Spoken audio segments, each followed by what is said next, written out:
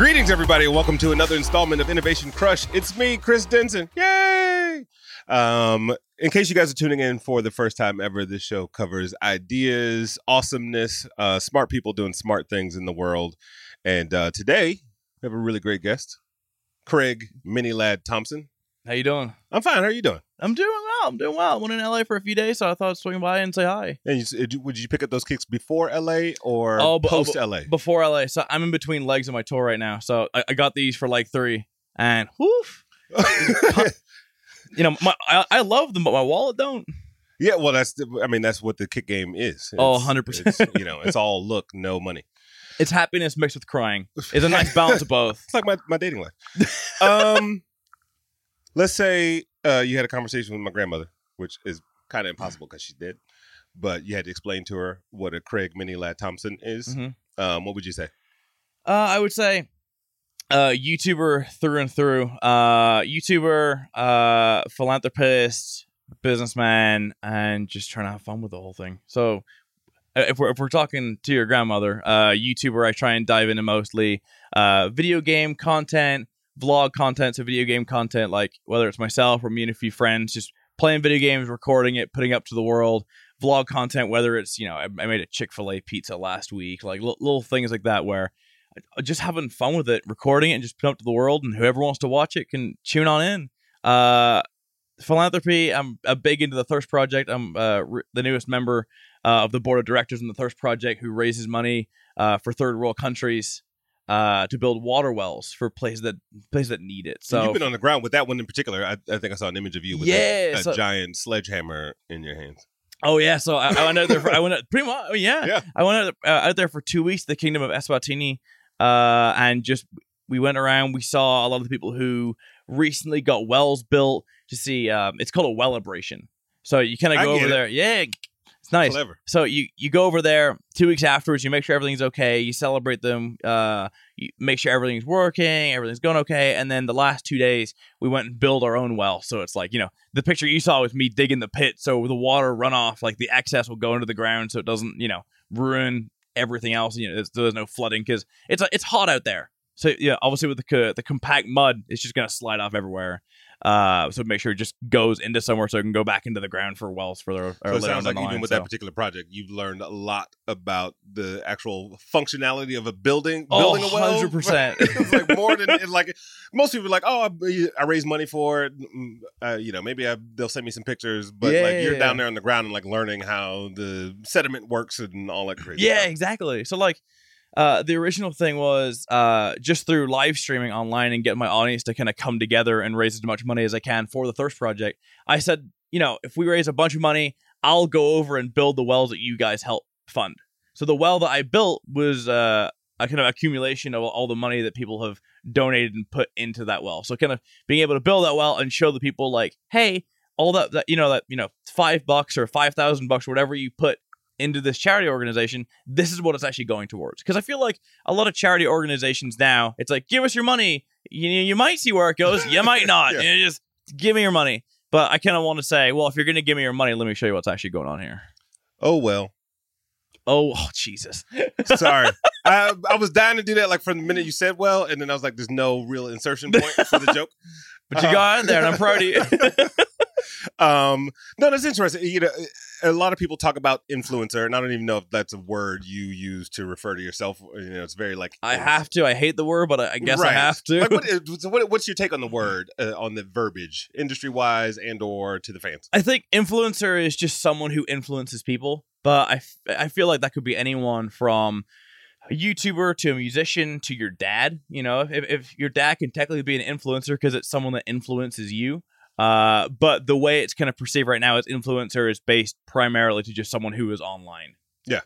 And so you mobilizing that influence, whether it's building well, and now with this tour, talk to us a little bit about the tour. And I have some interesting, thoughts about how it differentiates, but just tell us a little bit about that. Yeah. So the tour is kind of a weird one because I'm not a traditional comedian. I've never really done stand-up before, even though it is a stand-up tour. So we've spent the last 2 years trying to accumulate everything that I am into a show whether it's video games, whether it's stand-up, comedy, fan interaction, whatever it is. And we made this show that's an hour and a half long that I'm really proud of myself, but there's no genre you can put this under. It's not like, I can't just say it's a stand-up show because it's not. I can't really say it's a Q&A because it's not. I can't really say it's only fan interaction or like pantomime because it's not. It's kind of like a weird conglomerate of shit. But it is also, I mean, it's just an extension of your brain, right? Like 100%. And it doesn't necessarily, when it can't be categorized, it just has to be you in a sense, right? Yeah, exactly. And of course, shout out to Big Jiggly Panda. Oh, my boy. How did the decision come about to be like, you know what, let's take this madness out on the road and see what happens? 27 cities, right? 27, yeah. 28 if you include the trial show, but I don't. So 27 cities altogether. I'm playing. I'm doing the Los Angeles, San Diego, Tempe this weekend over in Arizona. And the quote that I live by is, I want 1 million stories for my grandkids. Whether it's through YouTube, whether it's through music, whether it's through touring, whether it's through whatever. Like, I want to be that like really cool uncle that people can go around and ask for stories or ask for advice. Because I mean, that's kind of what life is all about. You know, I'm very, very business minded, but I look at the bigger picture. So later on down the life, whenever I'm not working anymore, I can be that cool. Relative, you know, that's the way I think about it. And all right, so the idea of story. Mm-hmm. What does that mean in that context? Like to tell 1 million stories to your grandkids, like what kinds of stories? Because obviously, like a YouTube video is a different form of story, right, than legacy story. Or right. Maybe it is. Maybe it's one and the same. No, it's a good question. I want to be able to tell a story of like the time I was on tour, because not everyone gets to go on tour, right? So I think being able to be a YouTuber, telling people stories about that, going on tour, telling people stories about that. I'm trying to release my first single and first EP next year, so being able to tell stories about that, of the inner workings of things that people don't normally get to see. That's great. And then, I guess kind of coupled with that, the idea of a tour.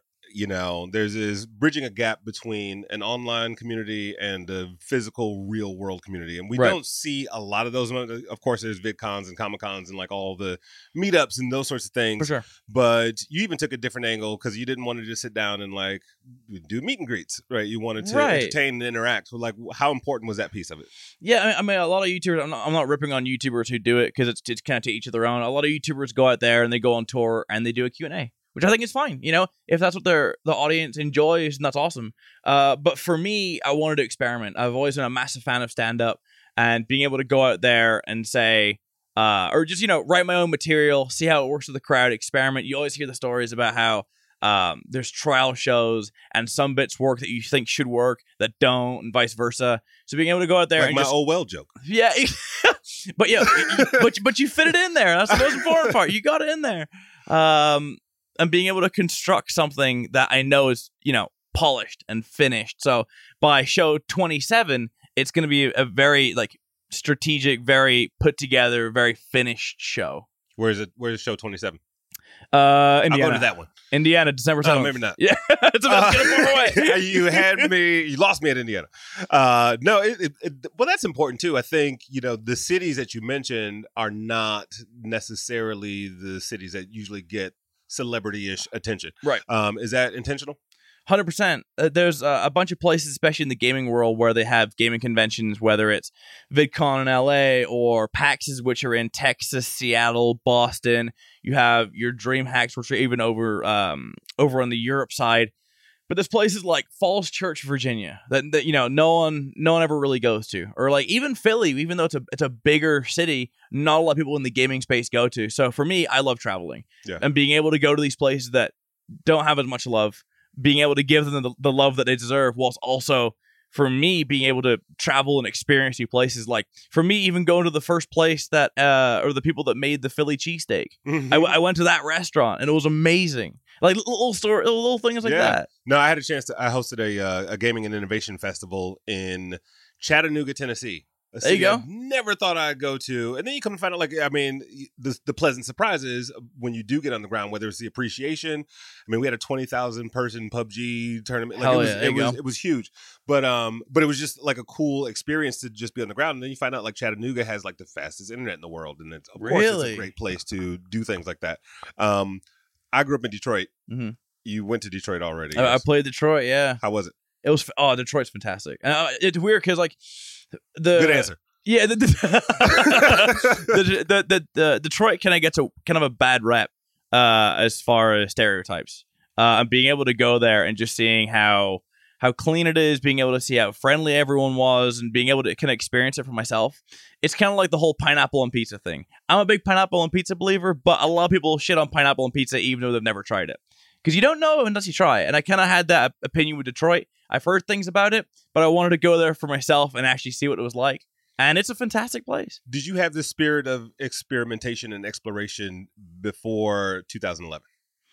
Yeah, so very brief summary of my life. So I was born in Dubai. I lived there for 5 years. Does it make you Dubaian? Was it?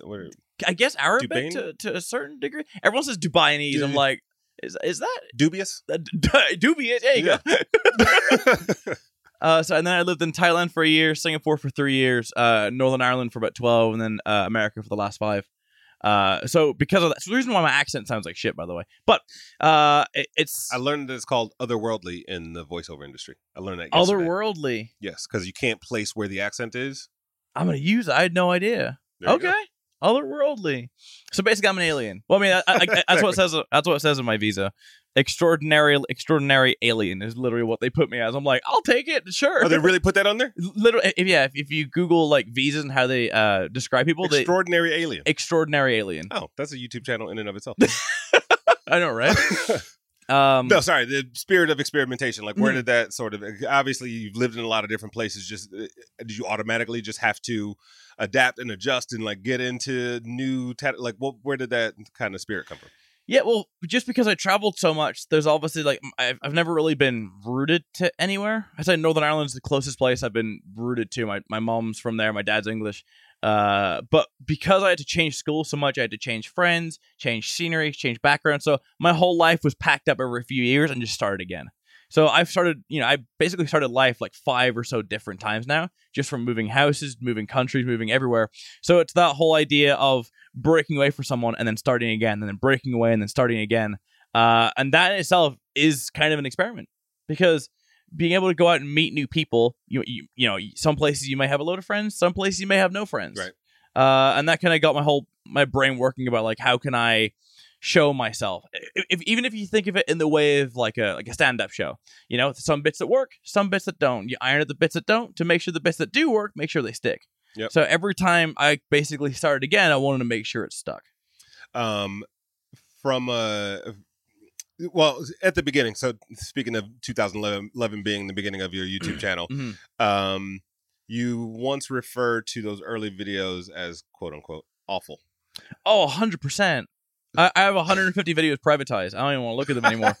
Well, it's the same thing as like if you go back and listen to an artist's early music, if you go back and or watch a director's first films or something like that, they're all straight garbage because they don't really know what they're doing. They know roughly what they're doing, right? But it's the same thing as driving, where you can pass your test, but that doesn't make you a good driver. Did you know they were garbage at the time though? Or did you like later look back and like, oh my gosh, what was that? Oh, at the time, like, this is hot shit. Let's go. I'm like, I'm hyped by myself. And then you look back, and because of all the kind of trials, tribulations, and all the experience that you've learned over the years, just by doing something for years and years and being inside the industry, you know how it all works. So being able to go back and look at those videos, like, wow, like I knew nothing, you know, as far as like how microphones worked, lighting, even like color grading, such simple things nowadays. But back then I had no idea. Well, a noise gate, like you can hear my brother playing Battlefield in the next room. Like he was a Harrier pilot, and you can hear the beep beep beep beep in my first videos. Wow. You can hear that next door. It's funny.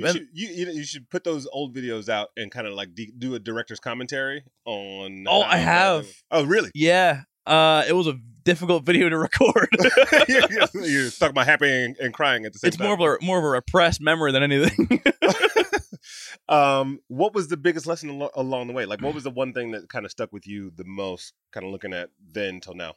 Is it business? Is it creativity? Is it collaboration? I feel like there's a million ways you can approach it. I feel like everything you just named off is extremely vital. But if it's someone who wants to kind of start this, I mean, no matter what you start, you know, whether it's this, whether it's a new job, whether it's anything new, there's a million times where you want to quit. It's as simple as that. You're like, no one's watching this. No one cares. Why am I doing this? And it's the one thing that I preach on, which is consistency. And I know it's a very cliche answer, but the way I word it is like this. You could be making a piece of content, whether it's for me videos, for you podcasts, or whatever. You can make this for 2 or 3 years straight, and no one's watching it, no one tuned in, no one whatever. You could just say to yourself, maybe this isn't for me. Maybe I can go put my time somewhere else. If you would quit. That next week, you could create a piece of content that would blow you up to where you want to go. But because you're not there, you're also not there to reap the benefits of it. Yeah. So I feel like perseverance, I guess. Perseverance, yeah. What made you keep going? Because like a lot of people have come and gone. Even people who have achieved a level of success, whether they were able to sustain it or repeat it or whatever, or you never achieved that level of success or perceived success. What made you keep going? I guess heart in myself. I wanted to do something different. For me, whenever I first came out, I started a YouTube channel. I was 16 when I made it. I'm 24 now. I got bullied out my ass for it. So it was more proving them that I could do something with my life, proving that, I started this and I'm getting shit for it. So I want to prove to them that, I can make something of myself, that I can actually do this. And it's a beautiful, beautiful thing being able to give them the middle finger from Beverly Hills when they're stuck in Northern Ireland. So absolutely, with the Virgil Abloh zone. 100%. Exactly. What's the goal now then? Like if that was a motivating factor at one point in time, and now you've said bye haters, what does the evolution look like, and what's the motivation now? Yeah, for me, I'm a firm believer in just enjoying myself. With YouTube, I love what I do. I enjoy everything that I do, and I want to just kind of dip my foot in the water with everything just to see if it sticks. So I've got the tour coming out. I wanted to see if it even worked. Now I found out that I'm really enjoying it. So I'm going to try and take the tour to Europe and Australia. Then I've got my music coming out. The reason I wanted to go on tour, because I knew if my music came out, I'm a house producer, that eventually I would have to go on tour for my music. So I kind of want to make sure that I like that in the first place. I'm working on a lot of business ventures right now. Like I have a lot of investments that I'm really sucked into right now. I'm releasing a clothing line. I have a few projects that I can't talk about, but I'll tell you after. So there's a bunch of stuff going on right now that I believe in. I have a bunch of chips in my side, and I'm kind of slowly just putting my chips in even categories just to see if it works. Because I feel like a lot of people who, have reached a certain state of success, they're like, okay, I have a bunch of money now. I don't know what to do with it, and they just throw their chips at a wall, and it's just kind of spread out everywhere. With no kind of thought, no progress, no insight into it. But I think for me, what I'm doing right now is I'm taking my chips, I'm just kind of slowly putting them in different areas. If it doesn't work out, then I've lost a few chips, but I still have a bunch left. And then hopefully those chips, hopefully I can win on one and then kind of go from there. Yeah, there's a lot on this show. We have a lot of traditional business folks, or just creative. But I think one of the key things when it comes to innovation is experimentation, right? Whether it's like with your own personal craft or where you put your resources. Is there something on the wish list you haven't been able to get to? Like you're like, I really would want to, I don't know, do a mural on the side of I don't know. I'm working on it right now as I went to university for music production. So my original plan in life was to make jingles for commercials. That was my original plan in life. So I'm shipping away the last 3 or 4 years trying to work away on my music. So the fact that I'm getting so close to finally releasing stuff to the point where I think it's at a professional standard, it excites me. I think my big thing is I want to be able to release some kind of music out there and just say like, I released an EP. Yeah. Because I think that's, considering it was my original goal in life to do music, being able to say I've released my music out to the world. Because now with YouTube, like I have my editors, I have a lot of people that kind of take away the creative enjoyment, I guess, out of it. With my editors, I still have the creative freedom because I tell them what to do, but they go ahead and do it and add their own flair to it. So I don't get to work as creatively on the back end as I used to. So music is my creative outlet. Yeah. And being able to put something that I've worked on for 6 months, a year, well, I guess, 5 years now, and being able to say, this is what I've accumulated. It's a pride thing. With, when you have I'll give you an example. I wrote a book last year, and I was like, how can I differentiate this? And we ended up doing one of the things we did was a mixtape for the book. I worked with a good friend of mine, Mick, who's been a guest on the show. Oh yeah. But aside from using like your millions of followers as, you know, test beds for the launch, like, do you have anything creative planned to go along with the music? Like you mentioned the tour, but like, is there anything else you want to do special with the release or the launch or the? I don't know. I guess I haven't really thought that far ahead yet. You know, my eventual plans to go on tour, do festivals, all that kind of stuff, or even like write music for other people, even produce like for like rappers and things like that. Like I do a bunch of stuff kind of like just off to the side by myself. As far as where I'm gonna go with that, I guess I never really thought that far ahead. I'm just trying to make sure I get these songs that I'm working on right now just solid, of course, staying in the moment right now. Once it's out there, then I'm like, okay, my music is out there. Now let's see what the future holds. Yeah. Why did you move to Portland? Who chooses that? No, it's a question I get from everyone. My wife is from Portland, so I get it. Like I get there often, but I also don't get it. No, that's fair. I mean, I love LA. I'm in LA, you know, still once a month, twice a month. So it's got to the point where my whole entire life has been based around flying back and forth, you know, for the last 24 years. So I've got used to it. Flying to me is just like an oversized bus. So if someone's like, "Yo, I'm playing a show tomorrow. Do you want to come through?" I'm like, "All right, I'll just you know, buy a plane ticket and just head out, and I'll be in LA within hours." Yeah, you know. And so for me, it's that accessible. I'm also a firm believer in having that disconnect from work and play, because once work and play kind of like the lines kind of get blurred between each other, that's where confusion starts. So being able to come out here and work my ass off. So being able to come out here, work my ass off, and say to myself, I'm going to get a bunch of stuff done. Whenever I lived here, and whenever a bunch of other connections live here, it's like, you know, we live here. We'll see each other eventually. Yeah. I wouldn't even worry. But being able to go from Portland over to here, I'm like, okay, I'm going to see as many people as I can. I'm going to crack out as much stuff as I can. And it's funny the amount of people that I've seen, even though we both lived here, I've seen more people now than I have when I lived here. Oh, I mean, I travel relatively frequently for, you know, what I do. And every time I go to New York, same thing. Like from 9 in the morning till probably 9 at night, like meeting. You crack it out. Maybe I eat, meeting, you know, and then a couple of drinks here and there. Of course, you have to. You mentioned the word business a few times. How did you acquire your business acumen? Right, you go from hobbyist to like, okay, this is kind of catching on, right? And now I have to be the CEO of me and, you know, of Mini Lad for sure enterprises or whatever. Yeah. So it's obviously through YouTube, I've garnished a certain amount of money that's just kind of sitting there, not really doing anything with. So I feel like it's my responsibility to kind of say, okay, I want to put my money to work. I want to reach out. I want to see what investment opportunities out there. A lot of the investments that I've done are in the gaming industry, just because I know the gaming industry. Sure. I know it inside out. So if I can see something that I get the opportunity to invest in and something I honestly do believe in, it's something I'm like, all right, what do you guys need? It's like what I was saying earlier. I have a certain amount of chips. If I'm able to put a certain amount of chips into this investment opportunity, I know that I'm going to put 110% into that business. Same as that business, whether it's there's one I'm working on right now called Trade Off, which I invested in, which is kind of like a stock market game. It's a bit different than just like your average shooter, I guess you could say. It's a game that they take real stocks from like maybe the 90s, 80s or whatever, and they take 2 weeks worth of stocks and combine it into 5 minutes. So normally when it like ticks up and down, it's very, very slow.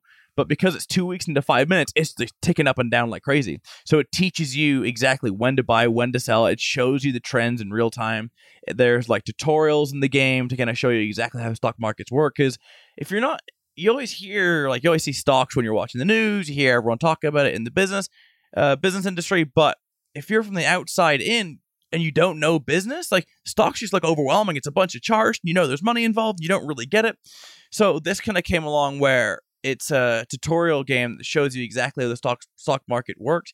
It tells you when to buy. It tells you when to sell. You can play against bots if you want. You can play for real money against other people. And like that stuff interests me, where it's a bit different than just like your regular game. So I'm working really hard with them right now because I think it's going to be a blow up as a really cool educational piece. Yeah, and when you work with a company like that or any of the others, what other indicators of success are you looking at? You know, a lot of investors are like, I'm looking at the founders and the team and their experience. Like, what are those other indicators? Because personally, I come across a dozen things a day that I love that give me goosebumps, and I'm like, ooh, and then I'm like, maybe not that one, but maybe that one. Right. So, what are those other indicators you're looking for? It's for me the experience behind the team. Say, for example, we'll take the stock market game for example. If that's just made by a random bunch of guys who have no experience in anything to do with the stock market or anything, you're like, wow, so you guys have really no idea what you're doing here. There's no point.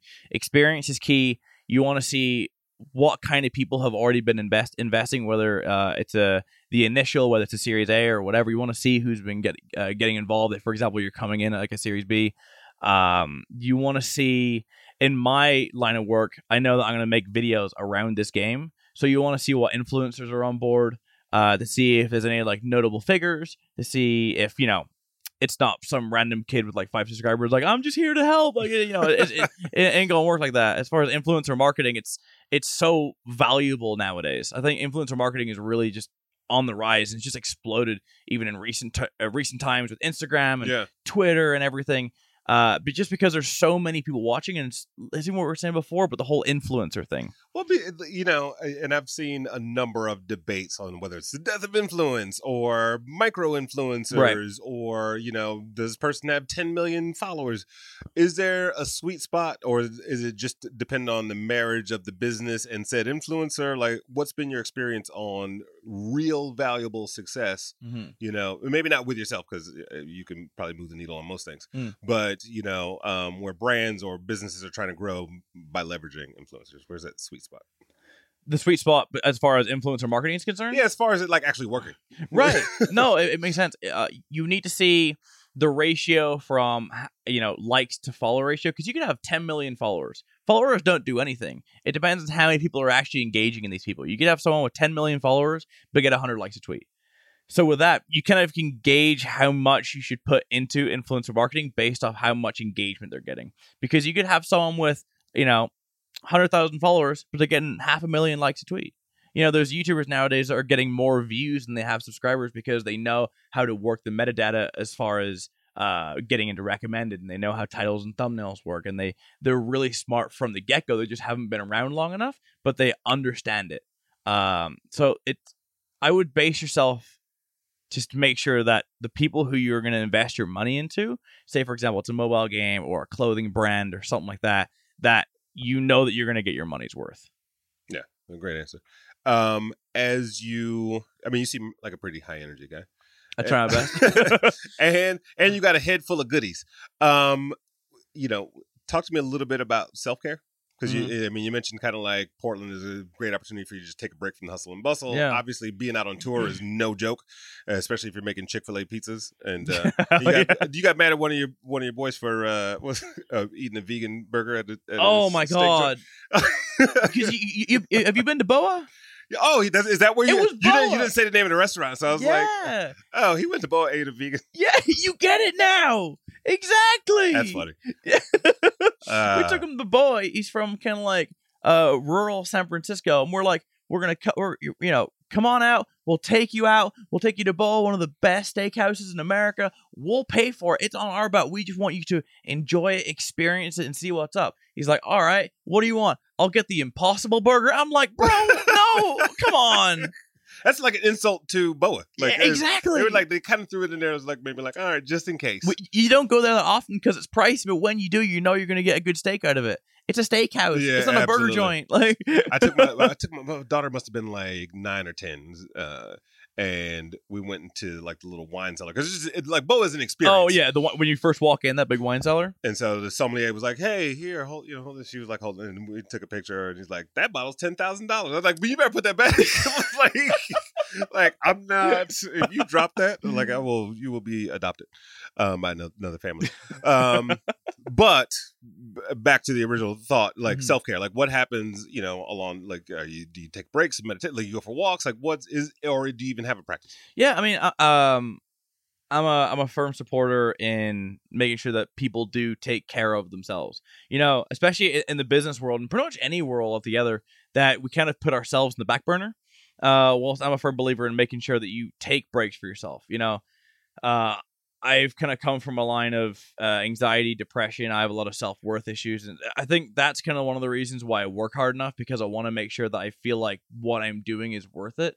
So I put 110% into everything to make sure that at the end of it, I can think of myself as okay. It's a very interesting way of looking at it, but for me, I love LA to pieces. It's why I come back here a lot. It's why I do a lot of my work here. But being able to go to Portland, I'm able to breathe. I'm surrounded by woods. I have I have a 10-month-old puppy, and I have a 1.5-year-old dog out there. My girlfriend's out there. I'm being able to go and just kind of be a family. Just have that disconnect where whenever you work, you can put 110% in, but also make sure that you're taking care of your business, but also taking care of yourself. Yeah, I love that. I mean, I love the fact of kind of turning a negative mental mechanic into something positive. Like I tell people all the time, like I have imposter syndrome, like it's nobody's business. But I think it's the one of the key things that drives me towards some, form of excellence. Cause I'm like, I need to prove that in a way that I belong here. But it's a healthy way of dealing with the, I guess a downside to. No, exactly. I mean, you make the best decisions when you have a clear head. Because if you're caught up, say for example, because no business out there is just going to go for it's a perfect line graph from nothing to success. There's dips, there's bumps, there's hills, there's hurdles in the way, and it all depends on how you're able to handle those hurdles when you get there. Whether it's family hurdles, whether it's business hurdles, whether it's whatever. Yeah. And I think whenever you have a more of a clear headspace, you're able to attack that on a more fruitful manner compared to if your brain's kind of all over the place, you're just going to panic and freak out, and you're not going to make a more just decision. What's one of the biggest hurdles that you've had to overcome? Me.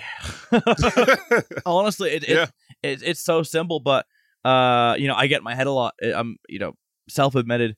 Whenever things go right, I'm really happy. Whenever things go wrong, I'm not. Whenever things go wrong, I'm not so happy. So I want to be able to just make sure that I can get over my own hurdles. Yeah. As far as business hurdles are concerned, like, there's financial issues, there's friends dropping out, there's friends turning fake, there's businesses dropping out, there's everything like that. But if the biggest hurdle you can get over is yourself, then you're on for a winner no matter what you do. That's great. Go back to the tour for a second. Mm-hmm. What's the response been? Because I know, like, at one point, I think it was 16 hours the tickets sold out. LA sold out in 16 hours. When the tickets got released, the full tour, Detroit sold out in 4 hours. Actually, your hometown. There you go. Right. Sold out in 4 hours. 3. Yeah, came through. Detroit and Chicago had to get upgraded venues because it just sold so fast. It was ridiculous. But and you also did Carnegie Hall, I heard you say, which I was like, is it Carnegie or Carnegie? Carnegie, I would go with. I went ghost hunting after that show though. But you're otherworldly, so there you go. Extraordinary. Talk to my people. But no, the response has been ridiculous because whenever you go to like a comedy store or something like that, there's a certain way you expect the crowd to react. But with something like this, because it is so new, and because me and the other few YouTubers who are kind of doing live YouTuber tours were kind of paving the way, we don't really know what to expect. But being able to come out there and see how everyone's kind of hanging on every word, it's more of like a pantomime crowd where, I could just go and take a shit on stage and people would be like, yeah, get it, son. Like there's an experiment to be had. Exactly. Feel free to take that idea. Or not, to you. But being able to come out there and put on a show and people actually enjoy the show, even parents coming up, we have a part where parents come on the stage and we show them some stuff on stage, just to kind of keep them on their toes. And them being able to say, like, you've helped my son or daughter through hard times. You've brought us together. We watch our videos together. And even someone saying, like, we have no idea who you are. We just heard your plan the night. We got bored and decided to come out and see you. We don't know anything that's going on, but we think the show is amazing. Like that to me is probably the most humbling thing. You mentioned parents, and obviously on YouTube, especially past 3-4 years, like brand safety has been like a business concern. What's your approach to that? I mean, you seem relatively, brand safe, but is that by design? Is there a whole other side to your personality where you like no, with friends, where you actually do take a shit on stage? You'll be a part 2, but we can get into it. No. for me, as far as being brand safe, it's more of like I'm myself. I'm not gonna hide who I am on camera. It's a lot easier to be yourself than be anybody else. As far as what I do, like if someone's gonna come forth in a business that can say, "Hey, Craig Thompson, we want you," that means they've chosen me out of literally everybody else. So that means I know that if they've chosen me, I need to put my work in and kind of like the holy trifecta. Whether it's I am happy, the business is happy, and the audience is happy. If I can nail all those three, then it's a good business relationship.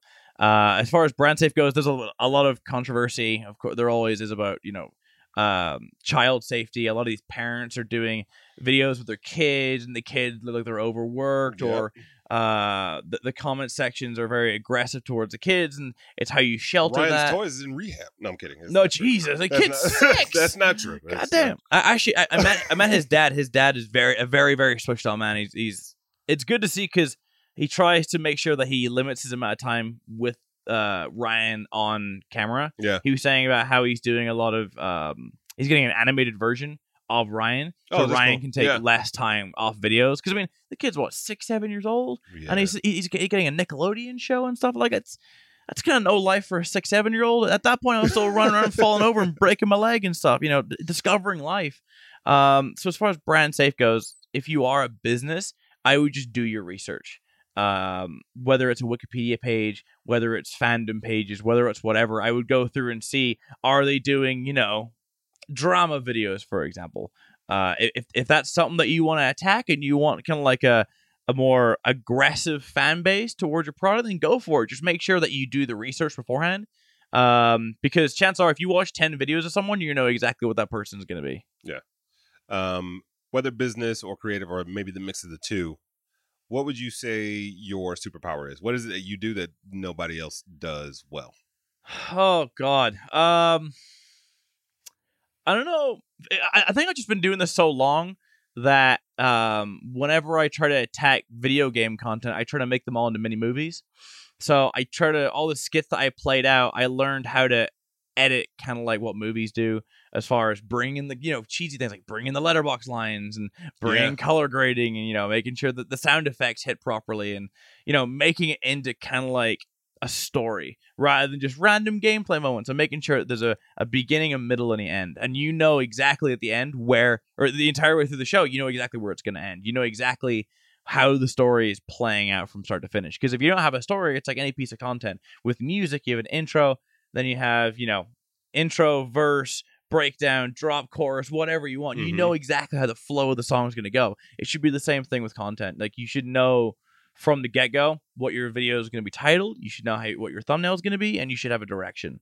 And you need to make sure that all those three things come across when you're making content. How much do you allow for serendipity, right? Because if you're a little overly pre-planned, and I know in your world, like if it's gameplay, it's just moving on its own anyway to some degree, but you got to allow some wiggle room for like, oh, all right, I planned on calling it this, but this happened, and now I'm going to call it. Like, how much of that sort of serendipity do you all the time? I mean, I could plan on calling something, like, say, for example, the Chick-fil-A pizza. Well, we'll take that as an example just because it's one that you brought up. Say, for example, my house caught fire. I'm not going to call, I made a Chick-fil-A pizza when my house caught fire. It's like, if something big happened and there's more of a, if the direction of when you're filming, if the direction changes, then you got to go the direction. I feel like you want to try and get as many people as you can to watch your content. So if your house burned down, that's going to get a lot of clicks compared to Chick-fil-A pizza, which might get some, but not if your house burned down. Who won the chicken wars, by the way? The chicken wars? Did you hear about the chicken sandwich wars? When Popeyes and Chick-fil-A? Yeah. I've heard Popeyes is good. I heard it sold out so fast, but I heard it's good. Popeyes, it did pretty well. I mean, I love a Chick-fil-A sandwich, but there's something about the flavor. You can tell Chick-fil-A has better quality chicken. Yeah, I'll give you that. They talk to their chickens. Just the way Wagyu beef, or like massaging and feeding them beer and stuff. Watch movies and stuff. You recently launched, not recently, a year ago, launched Craig Thompson as a channel. Is that an indicator that you're growing up and your hair is going to be unblonde pretty soon? Like, it's pushing out. No, so the Craig Thompson channel is, I love gaming, but it's even what I was touching on before, where I want to experiment. I want to have fun with it. I feel like there's no point in me uploading very vloggy, stupid kind of skit videos on a gaming channel. It just wouldn't be perceived well. So it's more of like a kind of a reset button. Even again, like we were talking before, with just a bunch of callbacks, where I wanted to just start doing content that's just me. Because with Mini Lad, a lot of people feel like it's just like a character. It is just me, but a lot of people feel like, oh, that's a Mini Lad video. Yeah. Well, for me, I'm like, I want to get people to know me for me. And that's where the Craig Thompson channel comes in, where I can upload content that I couldn't upload because it wouldn't work with what the audience is like. Yep. And then just have that distinction between, on this channel, I'm doing stupid gaming skits, but on this channel, it's me. As you have traveled around the world, Mm-hmm. quite literally, and around the country recently, the show's called Innovation Crush. Mm-hmm. Have you seen anything or experienced anything that you personally have a crush on? Like, what's giving you goosebumps, lately, where you're like, oh my gosh, that was one of the most amazing experiences, a meal, a piece of technology you encountered, different color shoestrings. Yeah, no, that's a good question. I have to give a shout out to that Philly cheesesteak. God damn. That cheesesteak was good. As far as technology goes. Look, sorry, I'm dreaming over that Philly cheesesteak. I think there's something to be said about originators, though. Like, somebody I was talking to recently went to the place where the buffalo wing was created. Okay. And I was like, that should be an incredible experience, right? Well, one thing that's cool about the Philly cheesesteak originators is there's the two originators are across the street from each other. So one is Pat's and one is Gino's, and it's a very big thing in Philly that you pick a side. You're either Pat's or your Pat's or your Gino's, and Pat's is on this side, and across the street is Gino's. And whenever we were just sitting there for like 30 minutes, and then Pat's would have a giant line. Whenever the line would go away, then Gino's would have a giant line, and it's like this weird tug of war battle across the street from each other, and all of them have like their celebrities all over the boards. Both of them do. They're both priced exactly the same, so it literally is down to taste. That to me is interesting. That's a great, but that's like the most human of all experiences, right? Like, what happens when I put it in my mouth? Yeah, right? exactly. Like the price is the same location. Driving distance is exactly Mm-hmm. it's the chicken war, but different. Exactly. And if you're a Pokemon Go fan like me, both of them have gyms on top of them. I know, so I stopped Pokemon Go for a while, but Big Jiggly Panda, the guy I'm on tour with, he's still really into Pokemon Go, and he's brought all of us back. There's 7 of us on the tour bus. Did he like the movie? I think he did. So he's a Pokemon card collector. Oh, okay. He makes Pokemon card videos. Yeah. And he's a massive, massive Pokemon fan. So everywhere we go, we're like, oh, there's a raid. Bus, pull over. We're going to do this raid real quick. Like, it's fantastic. I mean, I understand people keep asking me why I brought Anthony on my tour. Anthony's Big Jiggly Panda, sorry. People keep asking me why I brought him on my tour in the first place. Like in a good way or a bad way? No, but just period. Because I mean, it's called Maylad Presents the Demonetized Tour, featuring Maylad and Big Jiggly Panda. Originally, the tour was meant to be just me. But I think having the dynamic of someone else on stage where you're able to just banter back and forth with, we both have our own distinct stories. The tour is based around the message of you need to go through the rough times to really enjoy the good times. I want to make sure these kids leave with a positive message at the end of the show. Yeah, it's goofy and silly and whatever, but I want to make sure that these kids leave with a positive message. And I think that what Anthony does with some of his stories that he does for his stand-up parts really, really show that message. That's awesome. One last question before we do the final question. For sure. Why not television or film, or is that in the works? Like, and there's probably like a typical, inquiry. Yeah, but I mean, like, what is there an evolutionary, approach to content creation and where you show up and what platforms? Yeah, for sure. I mean, with content creation as far as online goes, because it's all very new, you have a lot more freedom. With television and movies, do I want to be in TV's movies? Yeah, I mean, it just, again, like I said before, I want a million stories for my grandkids. Like, right. It sounds fun. I'm 100% down to do it. But I also know it's a lot more corporate.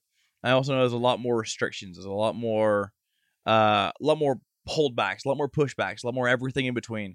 Whilst with online content creation, everyone's trying to get in it right now. Like Jimmy Kimmel has his own YouTube channel, and like things like that.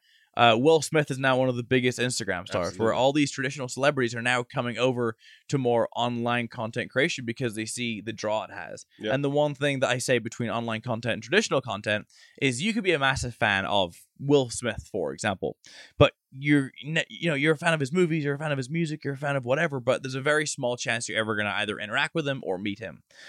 With online content creation, because there's a comment section, because we're all on social media, Twitter, Instagram, Facebook, whatever, there's a lot more of it's a friend on the couch feel compared to a celebrity feel. A lot of us have a lot of followers. A lot of people have a lot bigger following than I do, of course. And some people see them as celebrities, but also a lot of them just think of them as just friends because they're updating their socials a lot. They're talking to them in their replies. So it's two very different vibes. Yeah, no, I mean, I worked at Machinima RIP for a while, and that was one of the probably key selling points we would walk into rooms with. Was I was at Machinima too, don't worry. Oh, yeah. Of course. And shout out to Luke Stapleton, by the way. Shout out Luke, hell yeah. But it was just one of those things, like, this is a peer ecosystem. This is not necessarily fans and creators. Mm-hmm. It is like, there's an aspirational relation like you would have with one of your friends. One of your friends just hit a 3-pointer, you're like, I'm gonna try a 3 too. Like, it's just this, it's an inspiring exchange of moments, I guess. Well, it's even the same as like whenever a celebrity pitches a product to you. Say for example, like Kobe Bryant is selling you shampoo. Okay, cool. Kobe Bryant's doing some shampoo stuff. But you think of it as a celebrity pitching shampoo. Right. Whenever you do a bit of influencer marketing, when you ever pitch your product and an influencer or a YouTuber, Instagram star, whatever the hell, if they're saying, hey, I really like this shampoo, it's more of like a friend on the couch telling you to try it out rather than someone on the TV telling you to try it out. So there's that kind of like personable connection. Like when I go on tour, whenever I go on tour, a lot of people are just like, it's kind of like meeting a friend who I've had online for the last 5 years. It's kind of like finally meeting in person. Even though they're in the crowd and I'm on stage, that's what a lot of people say. It feels like I've known you for so many years. I've grown up with you. And it's that friend atmosphere, which kind of really puts online aside from traditional. Yeah, that's great. My grandmother would be proud. Hell yeah. That's a callback. So the show is called Innovation Crush. I'd like you to complete a phrase for me. Sure. Innovation to me is. Ooh, okay. Good question. Innovation to me is how people perceive the future. Put it that way. I think a lot of people don't give millennials and Gen X a lot of credit because they're like, oh, but they have apps nowadays that are able to do algebra on your phone. But I think what the next generation coming up, and as far as innovation is concerned, is a lot of people or a lot of these kids are finding solutions to problems for issues that didn't exist 5 years ago. Technology is moving so fast nowadays that you need someone who has been tuned in from day one, aka some of a younger generation, to answer these problems. For example, a lot of people, without getting into politics, a lot of these politicians are 60, 65, 70 plus. A lot of them probably barely even know what YouTube is. Well, so you got a lot of these issues like, the YouTube. Yeah, the YouTube. Yeah. I mean, we're all from a machinima background. Yeah, so like machinima is basically, that's day one as far as gaming on YouTube is concerned. So we had problems that we could never fix before. But everyone who is in that machinima office were all in their 20s because you need people who were brought up with it to fix the issues for the new generation's problems. Yeah, I agree. And thank you for being a part of the solutions. Hell yeah, of course. And you too. I do what I can. You didn't give yourself enough credit with your well jokes. Where can people go to find out more about you, the tour, or whatever else you want to plug, talk about? No, so everything online is Minilad, no space, 3Ds, MINILADDD. I try to do 2Ds, but YouTube gave me an error message whenever I was creating my account, so I just threw another D on there. So Twitter, Instagram, YouTube. If you want to come through to the tour goes through to December 7th, and that's minilad.net. That one has 2Ds because I had to change that one back up. Make up your mind. I know. And then everything else you can find on there. Well, right now you're in 2D. That's true. Real life. Or is this 3? Which one is real life? 40. Now, if you're looking at the picture, that's 2D. If it's in real life, it's 3D. Yes. Yeah. Science. Everyone, this has been another installation of Innovation Crush, and we will talk to you next time. Peace.